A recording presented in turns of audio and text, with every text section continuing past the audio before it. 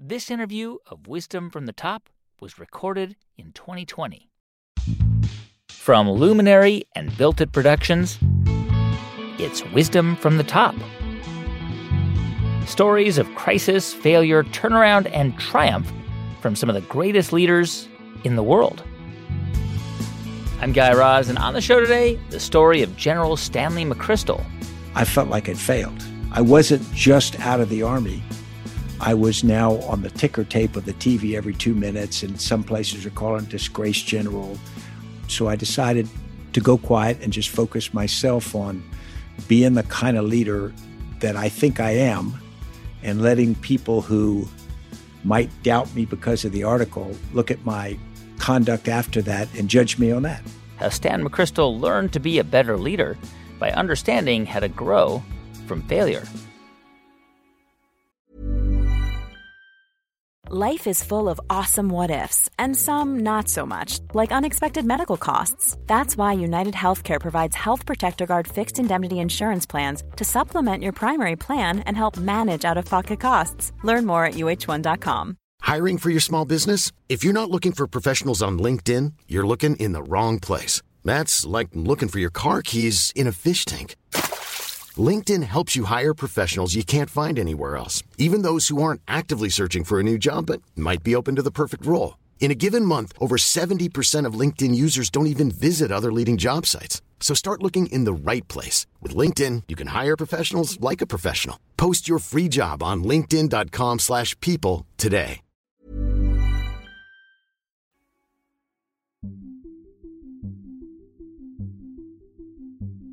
Between the end of the Vietnam War and September 11, 2001, there were only a handful of U.S. military officers who became somewhat well-known.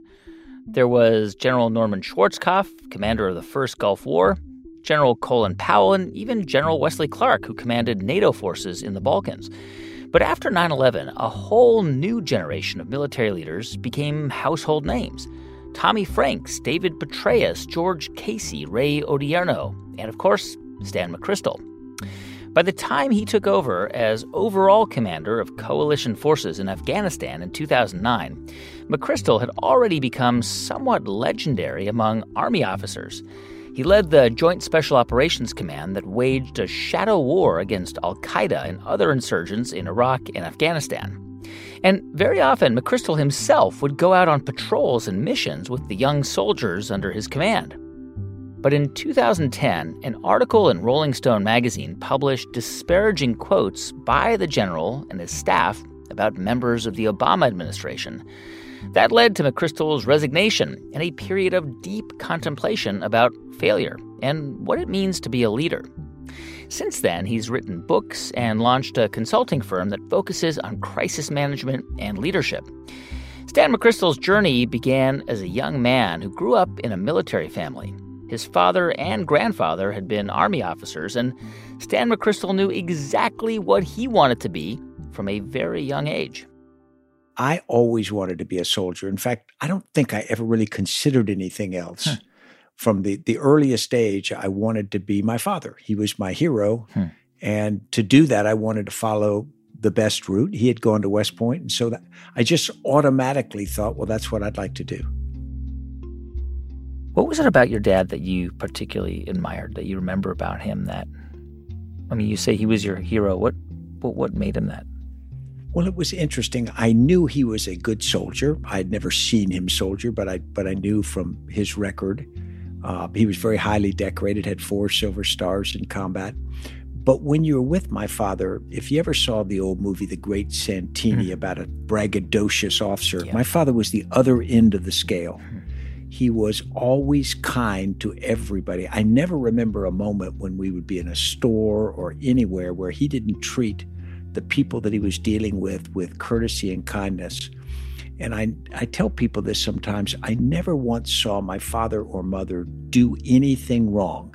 And what I mean by that is they never got incorrect change and then said, oh, look how clever I am. They never took a parking space and said, hey, this isn't authorized, but we'll do this.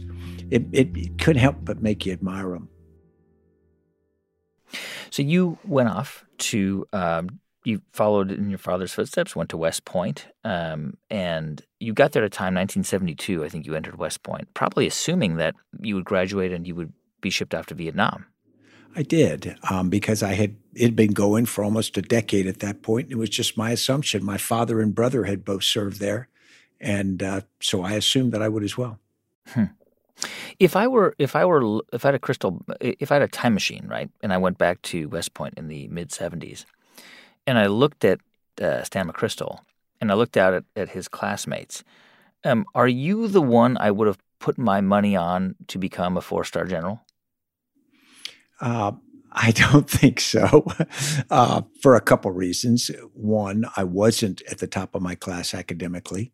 I was good in history and English, but that was an engineering school.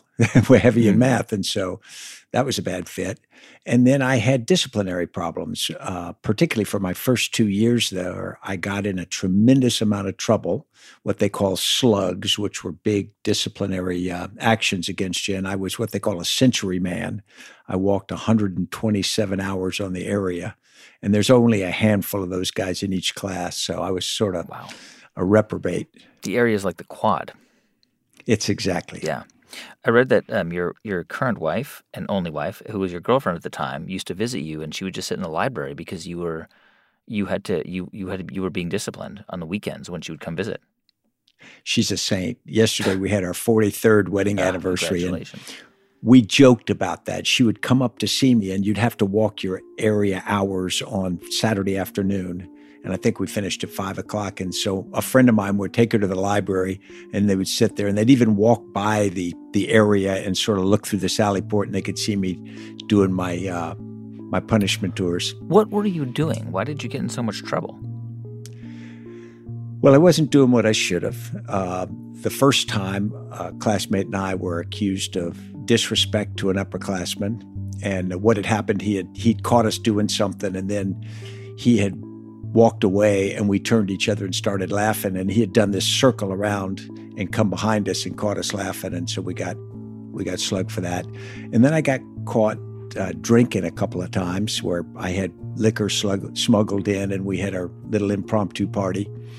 And then one time, with 3 of my friends, we went to the West Point Museum, and we checked real weapons out of the museum. You were allowed to do that. And they were real submachine guns. And we started playing in the barracks with them, as we were sophomores at the time would do. And then we decided to go outside our barracks and raid this upper class social area called Grand Hall. It seemed like a good idea at the time. It wasn't. Oh my God. So great judgment there as an undergraduate.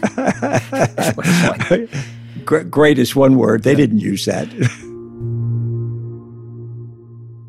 It sort of sounds like, I mean, you went into the military because you went to the Army because your dad was an Army guy, but you got to West Point and you weren't, I mean, a lot of people say that who went to West Point with like David Petraeus, they said there was no question he was going to become a senior officer. That he was like that at West Point.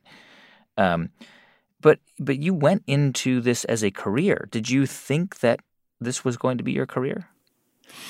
I did, and it's interesting because I went to West Point as a means to an end. Some people consider West Point sort of the epitome of their life. They go there in this 4 great years. I considered it 4 years I would endure because my goal was to be an Army officer. I thought I was going to go fight in Vietnam, and my goal was to be a young Army officer in Vietnam. And West Point was something I had to get through, and I didn't take it as serious as I should have. I mean, in retrospect, I blew some opportunities there. Was it your ambition to achieve a high rank like your dad? No. And it's not that I was against it. I never thought about it. And I don't think most of my classmates did either. You went there, and my goal was first to be an infantry platoon leader, a lieutenant. And then after I was that for a while, my goal was to be a company commander.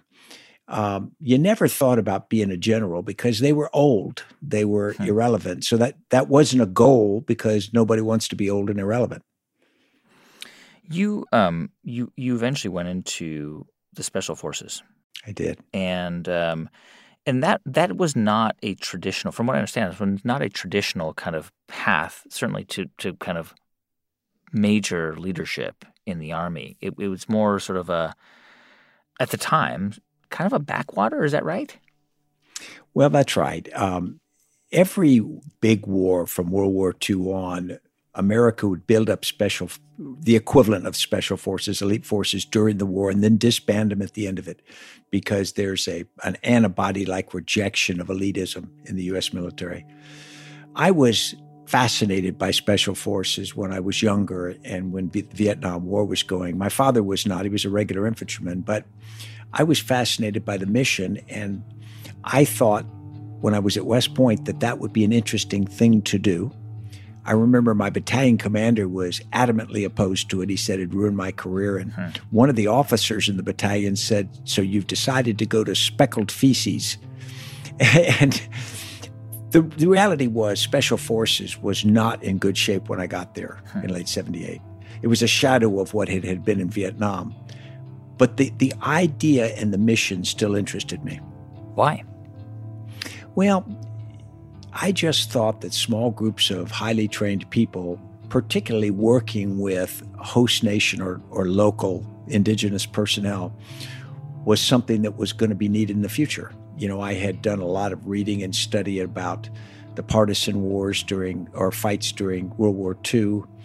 Of course, the French in Indochina and then Algeria, and then the Americans in Vietnam. And I was convinced that wars of liberation were likely to happen even more in the future. Yeah.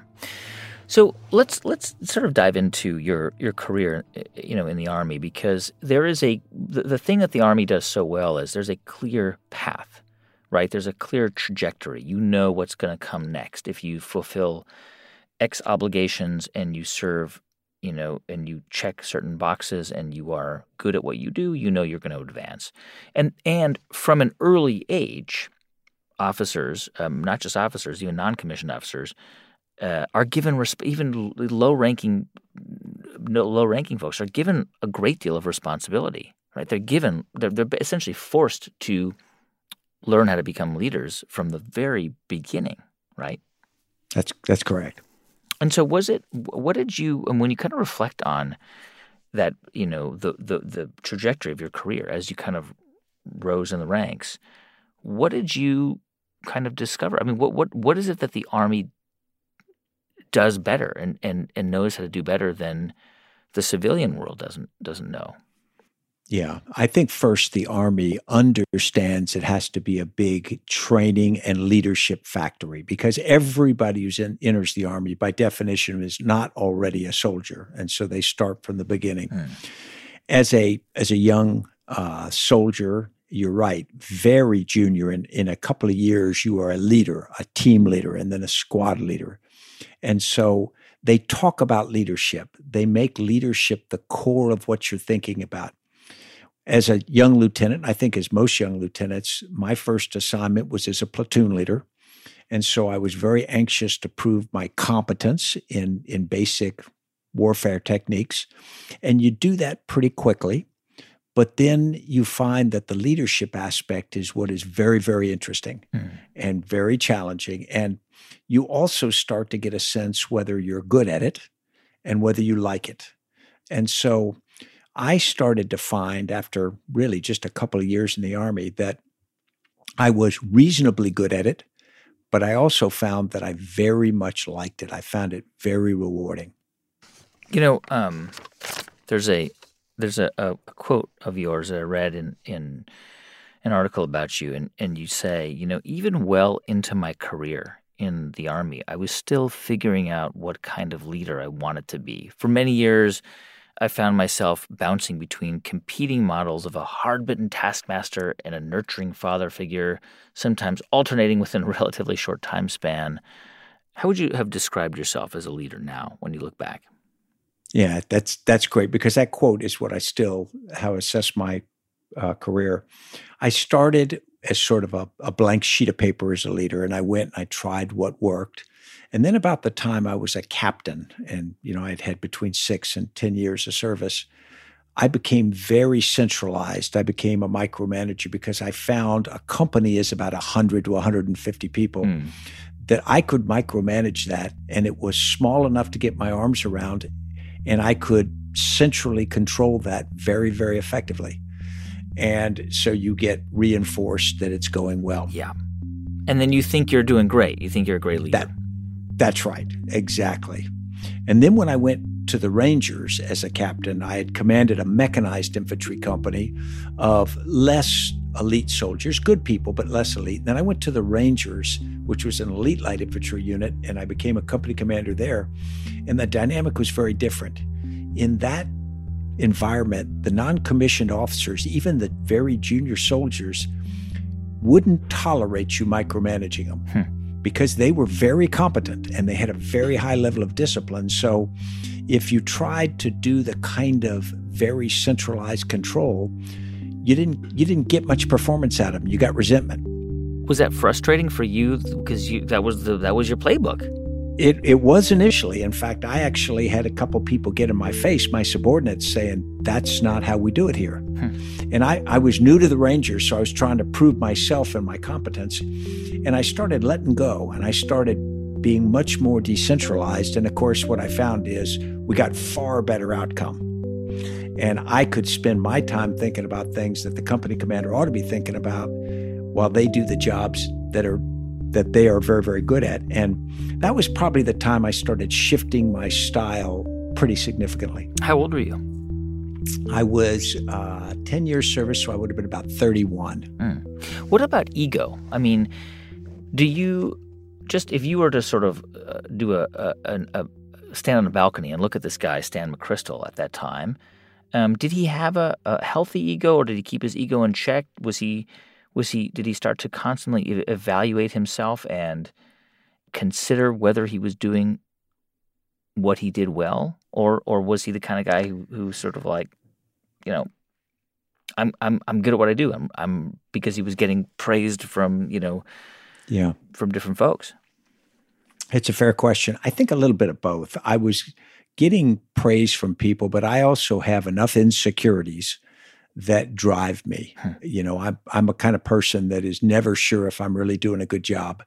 And so I question myself a lot. I always sort of envied people who seemed to be completely self-confident, and I just never was. Yeah, me too. Right? Yeah.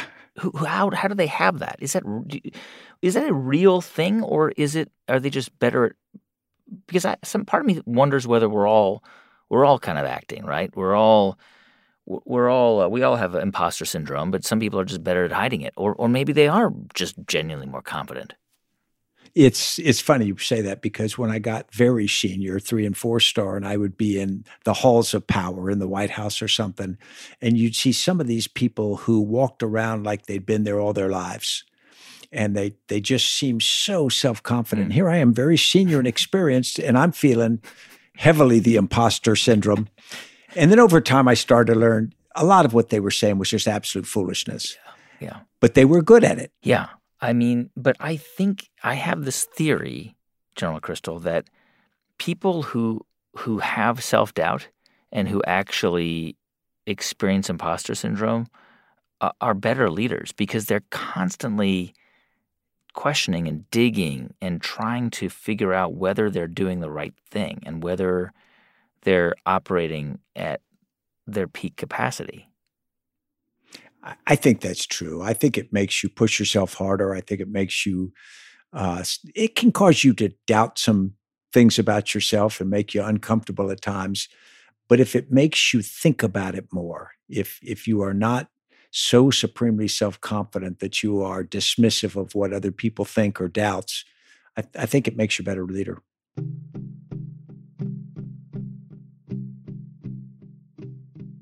Well, part of that quote that I read earlier, there's a second part of that quote, which is that you talk about how, as you are kind of learning to be the type of leader that you hoped to be, there were times where you would give conflicting messages, right? That you weren't always consistent with how you handled subordinates, or how you kind of developed plans of action. How were you able to recognize that? Well, it's a great point. I think at the end of the day, it's a shortcoming in maturity and self-discipline, because I would go through moments when I would either be frustrated or insecure, and so I would be very directive, and I would be almost textbook hard ass, and I would, boom, boom, boom. Yep. And then the next minute or the next day, I would be the person wanting to hear what they have to say and take their inputs. And the problem with that is you could be one or the other, and that's probably okay. But when you're not consistent, it's really hard on subordinates because it's hard for them to deal with the Monday Stan McChrystal and then run into the Wednesday Stan McChrystal, have them be different. And I think the older you get, at least in my case, the older I got, the more mature I got, more I learned what worked. I was less pendular in my changes of mood and style, but it never completely goes away. Even when I got very senior, there are times you get frustrated. You might lapse into something that you're actually disappointed with pretty soon after. Was there a turning point? Was there a moment? Because I'm just really interested in how you were able to be so self-reflective even then, right? Because you had to show confidence, and you would sort of fluctuate between being, as you say, a hard ass and then wanting input, but knowing inside that there was something that wasn't working with your leadership style. Was there somebody who helped you see that? Was there a conversation you had or an experience you had that really kind of shook you and forced you to be so reflective? There were several. There was no single moment. I had a battalion commander when I was a company commander the first time, a mechanized battalion commander who was just incredibly competent. But he broke all the rules in terms of how you're supposed to look. He was a little bit pudgy. He smoked constantly. When we had the opportunity, he drank. He used sarcasm in dealing with troops and all, and that's usually not a good idea. But it worked beautifully because he cared, and he was able to communicate that. And he was supremely competent, and he made us better. So he was the kind of leader that sort of knocked your airs off. I remember once I got a letter of commendation from the division commander, a 2-star general. I was a captain, and that's a big deal. So this letter comes down through battalion headquarters, and it's coming down to me. And this is the kind of thing that you take home and show your wife, and you might even frame it or something. But he took a magic marker on and wrote, "This is BS. I think your company sucks." And it's a joke. It's a joke. Yeah, right. But this is on my letter of commendation, and he knows it's funny. Yeah. But in the moment, I'm thinking, whoa. Yeah. But it was a reminder not to take myself too seriously. It's those kinds of things that help you start to dial in what you really think about yourself and what kind of leader you want to be. 9/11 was a huge turning point for so many military officers like you who had graduated from West Point in the mid to late 70s, because all of a sudden you guys were the leaders. This was now your army, and you would eventually take on the command of the JSOC, the Joint Special Operations Command. And for people who don't know what that was, I mean, essentially this was like the military's main counterterrorism force. Like you basically, starting in 2003, were living between Afghanistan, Qatar, Iraq, probably on the road all the time, all over in places that you probably still can't talk about. It was a little bit surreal because I was a brigadier general, a 1-star general on 9/11. And I remember the attack occurred, and I'd been in Joint Special Operations Command before, JSOC. So I was very aware of terrorism and counterterrorism.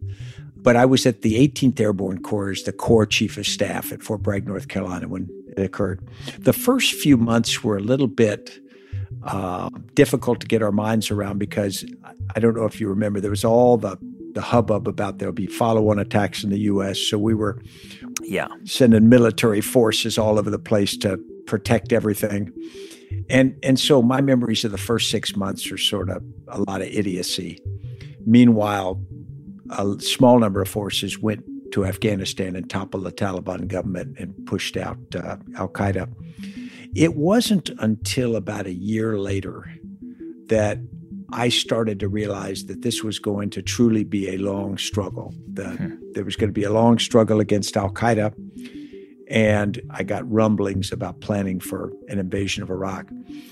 And it probably wasn't until 2003, when I became the commander of Joint Special Operations Command, that I suddenly realized that myself and my peers, and I'm referring to some officers just a few years senior to me and a few years younger, we were going to wage this war. We were going to run it. And that's a different thought to consider. I had grown up studying Eisenhower's lieutenants, Lee and his lieutenants, and all the senior officers that fought in these very memorable conflicts. And suddenly it was us.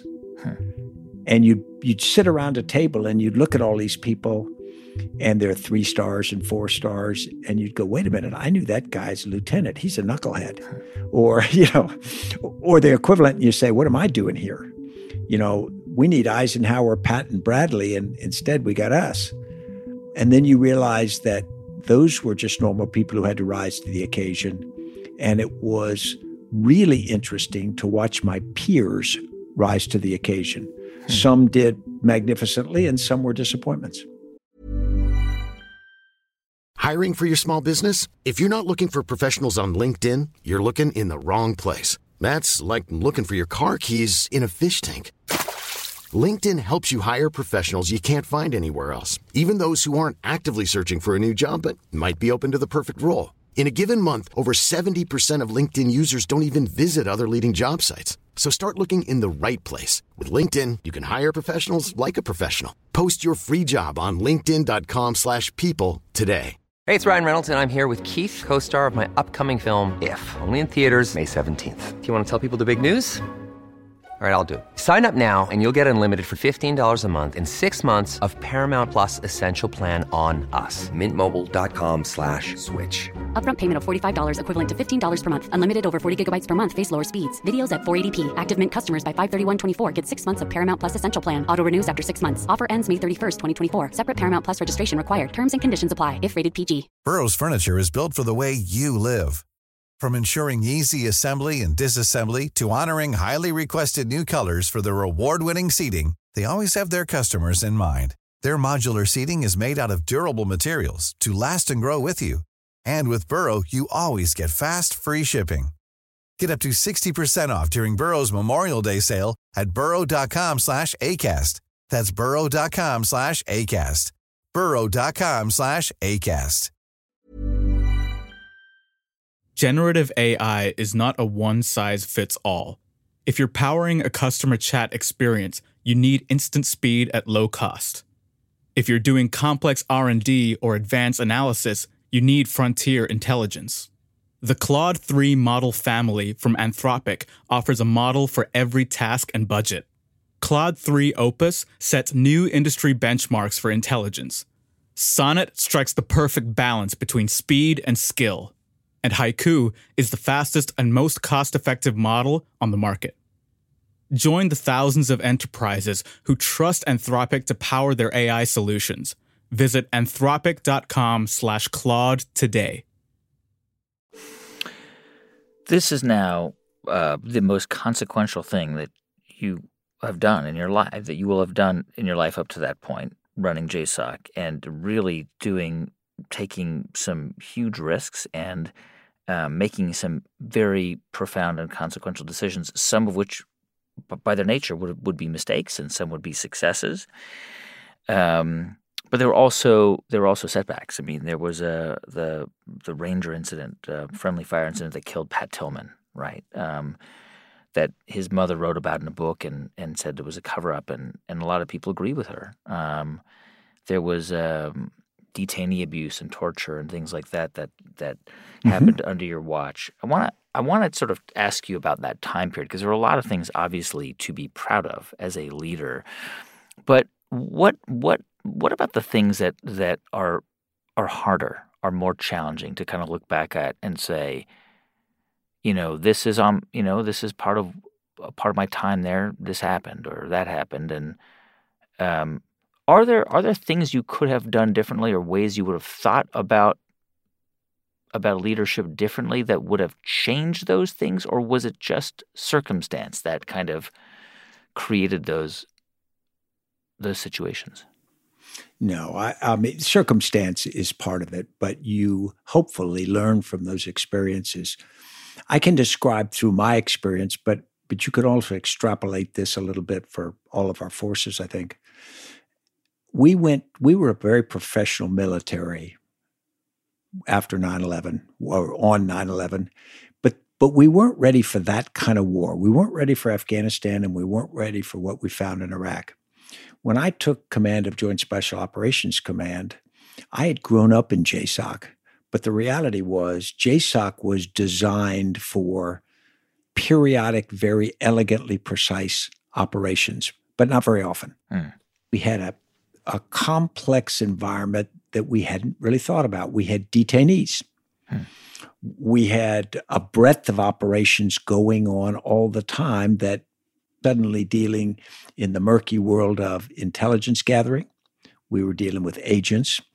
We were dealing with foreign governments. And you'd read about this stuff and you knew theoretically about it, but we as an army and me as a leader had never really touched that before. And so when I explained to people, they go, well, why weren't you good at it? And I said, well, we hadn't done it.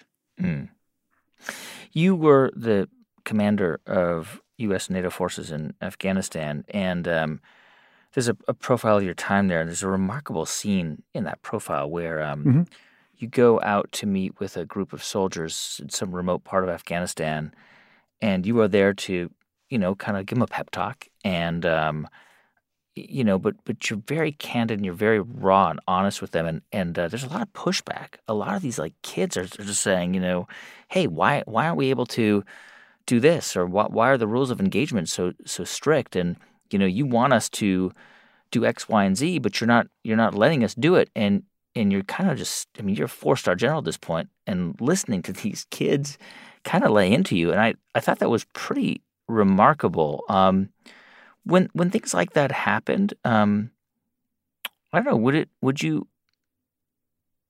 did that have an impact on the way you actually made decisions and thought about your decisions? Well, it has to. And I probably ought to give the context for that particular situation, because what had happened was probably about a month earlier, I'd gotten an email from a sergeant in that company in a place called Arghandab, Afghanistan, and it was amazing. Here's a staff sergeant writing the 4-star commander and saying, "Sir, I respect you, but I don't think you know what's going on down here." That's a brave guy there. So I got on a helicopter the next day, went down and spent all day walking a patrol with his squad. And it was the damnedest area you ever saw, because it was grapevines, but because the Afghans didn't have wood for arbors, they used mud. And so it created this oversized corduroy about 7 feet high on either side. And you had to patrol inside this maze of passageways, which is very, very dangerous. And this was a very contested area. So we went all day and did that, and we came back. And then I flew back to Kabul. And then about a month later, I got a note that said the sergeant, his primary subordinate of the guy who'd written me the email, had been killed in the same area. So I flew back down, and I went on a combat patrol with them again. And then the scene you just described was at the end of that day, we came back and we got around this area outside their little hooch where they were living. And I said, okay, what do you got? They were operating in an area that was incredibly frustrating, because trying to wrest control of this area that was physically, the terrain was difficult to describe, unless you've seen it. And there was a sense that they were putting their hand in a bucket of water every time they pulled their hand out. Of course, that the enemy would reclaim the area. So you could understand that what they felt, it was a pointless risk. So all you can do at that point is try to explain to them, open your own ears so that you're hearing, so you don't assume that I got it right, they got it wrong. But I'd been on the ground with them, so I knew a lot of what they said was correct. And take it in. That's what commanders have to do. I think it's what CEOs and presidents got to do. They got to listen to people who have a different perspective, and they don't always have to agree with it, but they have to respect it. When you there was and this is leading to this question, which is there was a famous profile of you. You've been asked about this a lot of times. You've addressed this and written it, and I reread that profile. I read it several times in Rolling Stone, called "The Runaway General," by a reporter named Michael Hastings, who sadly is no longer alive. And I have to say, rereading that profile, I really genuinely came away with a belief that that reporter actually had a lot of admiration for you. I don't know if that was your read, but that really was part of my read, that actually there was a lot of nuance in that article, explaining context about why certain things had to happen and why certain decisions had to be made. But of course, that article led to your resignation because it was a lot of sort of uproar about it, and you stepped down and you resigned from the Army. And you kind of went quiet for a while. You didn't want to respond to the article, or you didn't want to kind of go out on the defensive. You just kind of went quiet and said nothing. Was that? I mean, first of all, that must have been hard. But second of all, was that a deliberate decision that you took? Yes, it was. The article, when Michael Hastings was with us, and he was embedded with us for several short periods, not for a long period, whenever he was around, he was just incredibly nice and almost sycophantic. But and I didn't think much of the article because we had a number of reporters doing a version of that. But my wife, we were in Paris, and my wife, he was around because we were there briefing the leadership of the French government. And my wife says, "Has anybody checked this guy out?" And I said, "Well, I assume my team did." And she says, "Have they read his book?" And I said, "What book?" My wife is, she's this kind of person. He had lost a girl that he loved in Iraq. Yes. And he had done a pretty painful book about the soldiers he'd been with there. She said, "I think you better be prepared that he is not what you think he is." I said, "All right, well, whatever." That was about 2 months before the actual article came out. When the article came out, of course, as soon as I read it, I knew it was going to be, a huge controversy because it hit at a sensitive moment of civil-military relations. Yeah. There was a perception. Now, I always got along with President Obama and his team. Still do. But it created this perception that the military either didn't respect him or whatever. I didn't think the article was a fair portrayal, but in the moment, there's nothing to do about it. It's my job not to pass problems on to my commander-in-chief. Yeah. And yet this article was. So your question about going quiet, I made the decision that what I could have done was I could have fought it. I could have said, "This is unfair. I want investigation, this. But that would have been really bad for the mission. And it would have put the president in a very difficult position of there'd be a certain number of people in the U.S. who would back the general and whatnot. And so I didn't think that was something I should do. So I decided to go quiet and just focus myself on being the kind of leader that I think I am, and letting people who might doubt me because of the article look at my conduct after that and judge me on that. I didn't see any value in relitigating something like that, and I'm happy with that. I'm comfortable with that decision. Yeah. When you stepped down, this was like, everything you had known, your whole identity was being in the uniform. Was being in the Army and being in that system. First of all, that must have been extremely disorienting to step out of that world so quickly. On several levels. I've described this before to people, but I walked out of the Oval Office having offered and had the president accept my resignation, and you're in shock. Yeah. And I'd been gone, and so I'd just flown in overnight, and I went back to my quarters at Fort McNair, and my whole world was gone.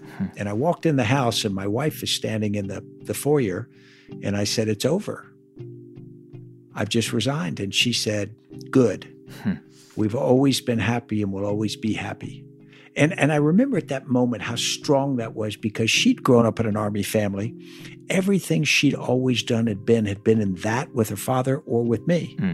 And so I had taken her world away. In an instant, she's not an Army officer's wife. And now suddenly I'm not a soldier. So it was incredibly disorienting. You go through self-doubt. And then the second level is I felt like I'd failed. I wasn't just out of the Army. I was now on the ticker tape of the TV every 2 minutes, and some places are calling it disgraced general. I've got people opining about it who didn't know any of the facts, saying, McChrystal had to go. And I felt like I'd let down all the people who had depended upon me, all the people who'd gone to Afghanistan with me, all the Afghans for whom some had said, this is our best chance. And I felt like everything that I had promised or implied that I would try to do, I'm just walking away from. Maybe not in, of my own accord, but I was. And then there's my father, who was, I think, 86 at the time. And I was afraid he was going to be ashamed of me and disappointed for me. My son was just finished college, and, suddenly your father's on TV every minute in a bad way. And you have this incredible feeling of guilt that you're not what people want or need you to be. It's almost as if that was a gift that had to happen in order for you to kind of grow into the next phase of your leadership journey. Guy, I agree with you. I would not have had this phase of my life had that not happened. I'm not sure I would have been quite as self-reflective as I think I am now. So it didn't feel like a gift in the moment, but in retrospect, it really was. You have since then created a very successful consultancy, and I know you're doing a lot of work around pandemics, and there's cities like Boston that have actually brought you and your team in to help them, and have written several books about leadership. And I want to kind of focus in on one of the books that came out a couple of years ago, where you identified 15, I think it's 15 or 13 leaders. 13. 13 leaders. And there's some really people look at the table of contents of this book, they're going to freak out, because some are obvious, and I want to ask about them, like Martin Luther King. But some, Abu Musab al-Zarqawi, the guy that you oversaw his killing, he was a notorious terrorist leader, Al-Qaeda in Iraq. Talk to me about Zarqawi as a leader. Yeah, he was actually a very good leader, and I sort of grudgingly admit I probably learned as much leadership from him as I did from anyone else in my life. Wow. Zarqawi had grown up in a tough industrial town in Jordan, and he had gotten religion when he was in the latter years of high school, become more fundamentalist, and he'd gone off to Afghanistan to fight against the Russians, but they were pulling out, so he fought against the remnant Afghan government, and he became more and more focused on radical Islam, we'd call it. He wasn't well educated, and he wasn't well educated religiously, but what he learned was he could sort of by force of will make himself into this charismatic terrorist leader by being the most pious person, the most unbending believer. And as a consequence, people were drawn to him. Now, he wasn't a chest thumper. He was sort of quiet in the way he did it. He very much did leadership by example. And he also kept his organization very, very focused, although I abhorred what they were doing, the tactics that they used. You had to admire that he created an organization built upon a belief in a certain ideology, and he kept the organization focused on it. So I could say that he was a bad person, but on the other hand, I'd have to say that had he been on my team, I'd probably been happy to have somebody with that level of focus, commitment, and self-discipline. I mean, it's amazing because we've seen this throughout history that leaders who have who are able to kind of rally their supporters by using anger, right? By using anger, or in his case, from his perspective, it was probably seen as a just cause, but it was motivated by anger and by a sense of injustice among his supporters, whether right or wrong. That can be a very effective tool, but I also think it's a short term, right? It's a very kind of short-sighted way of rallying people.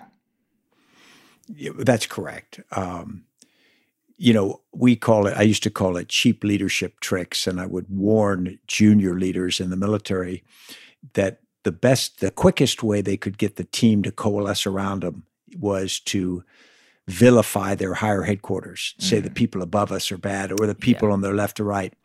But it doesn't last, because once your supporters find out that the people above aren't villains, then your credibility wears thin.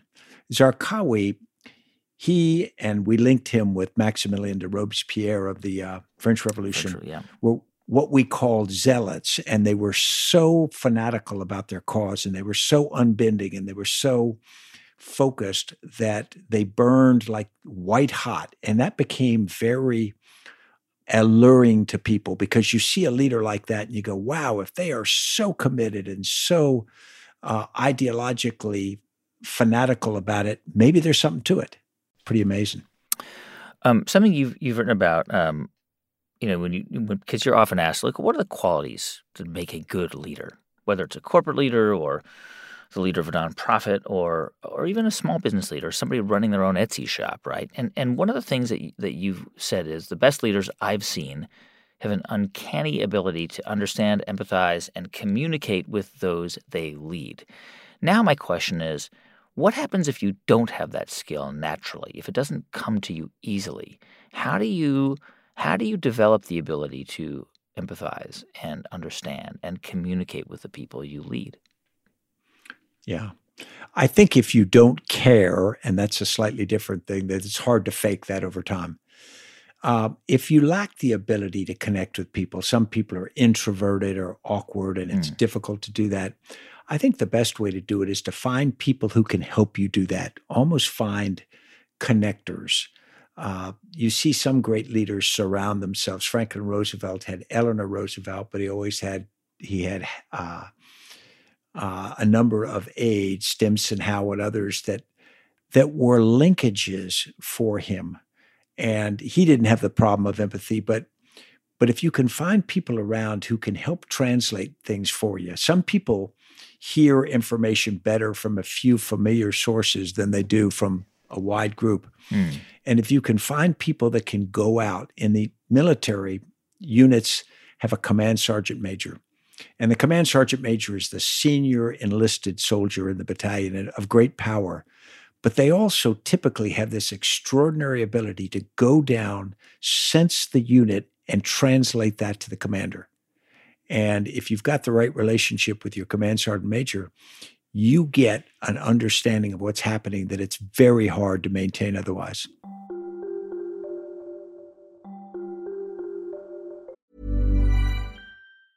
Mom deserves the best, and there's no better place to shop for Mother's Day than Whole Foods Market. They're your destination for unbeatable savings, from premium gifts to show-stopping flowers and irresistible desserts. Start by saving 33% with Prime on all body care and candles. Then get a 15-stem bunch of tulips for just $9.99 each with Prime. Round out Mom's menu with festive rosé, irresistible berry chantilly cake, and more special treats. Come celebrate Mother's Day at Whole Foods Market. Hey, it's Danny Pellegrino from Everything Iconic.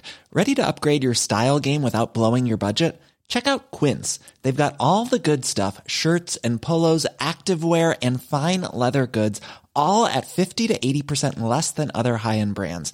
And the best part? They're all about safe, ethical, and responsible manufacturing. Get that luxury vibe without the luxury price tag. Hit up quince.com/upgrade for free shipping and 365-day returns on your next order. That's quince.com/upgrade.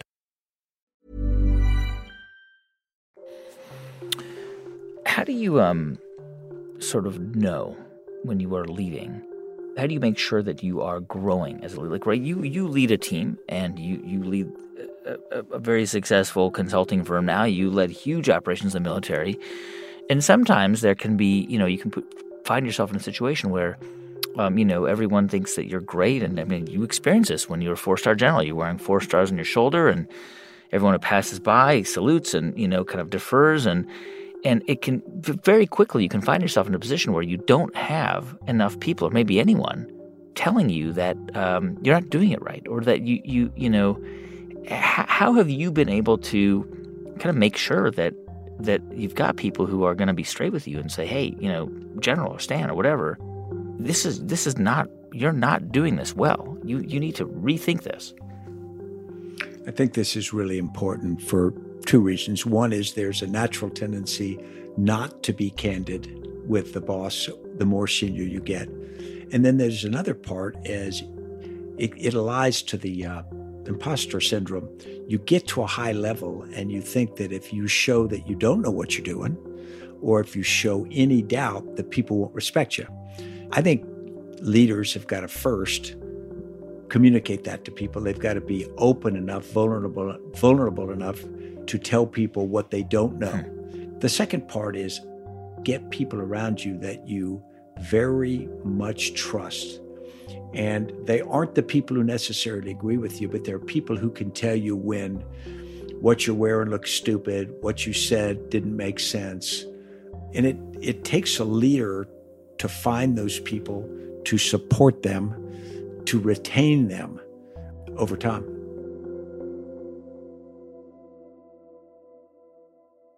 General McChrystal, I am very worried, and I'm open about this. I don't care, and I don't want to put you in an awkward position, but I'm very worried about the leadership that we're seeing. I'm not gonna sugarcoat it and say from Washington or from our elected officials, from the White House. It's just, I know some people like it, and some people feel like it's authentic and real, and it's no nonsense, unlike previous presidents. But I find it to be very, very disturbing, and in part because I always grew up believing that we learn about leadership from the White House, from the person occupying that role. And I wonder, when you think about some of our elected leaders, I don't know, are you worried about the message that they send about leadership? That leadership is about being the toughest or the loudest voice or the biggest bully. I mean, I'm worried about it.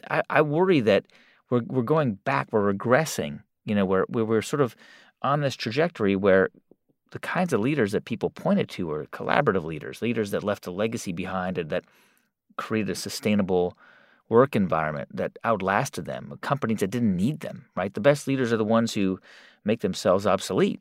Now seems like we're going backwards, do you agree? I do. What I would say is when I think about this, I take a step back and I say, well, what would I like to see in a leader at that level? And what I'd like to see in a leader at that level is someone who is not about ego, but about what they are doing for the nation and for all Americans. I'd like to see an individual who is very values-based, starting with integrity, and is willing to say things that are absolutely true, to back them up. If the truth changes, be honest with us and tell us that the truth has changed and they're changing. I'd like to see someone who is respectful, because I think respect is contagious.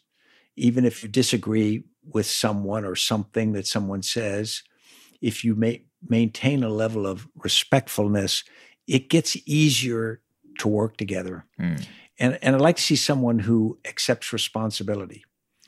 All of those things, to me, wrap up into a leader who makes everyone else around them better. I think the best measure of whether we've got it right or wrong is how do the people in concentric rings away from the senior leader conduct themselves. If they're not conducting themselves very well, usually it's because the tone at the top went the wrong way. And I think we really need to ask ourselves those hard questions, because who we elect as a president or other key jobs, if we're not satisfied that we've elected the right character in the individual, then we're almost never going to get the right outcome. Do you think that leaders are generally born that way, or do you think that they become leaders? I think leaders are made, not born. I've thought about this for a long time. I think you are born with certain qualities and certain skill, or not skills, but gifts like level of intelligence or charisma, that sort of thing. But I think almost all leadership is learned, and it's learned by watching good leaders and watching bad leaders. It's learned by practice, and it is reinforced by something I've talked about before, self-discipline. Most of us know what good leadership is. Not everybody, but most of us do. We could pass a test on what a good leader would do and how they would conduct themselves. The difference is who's willing to go to the lengths it's required, forcing yourself to do the right thing when sometimes the easier thing is more convenient or easier.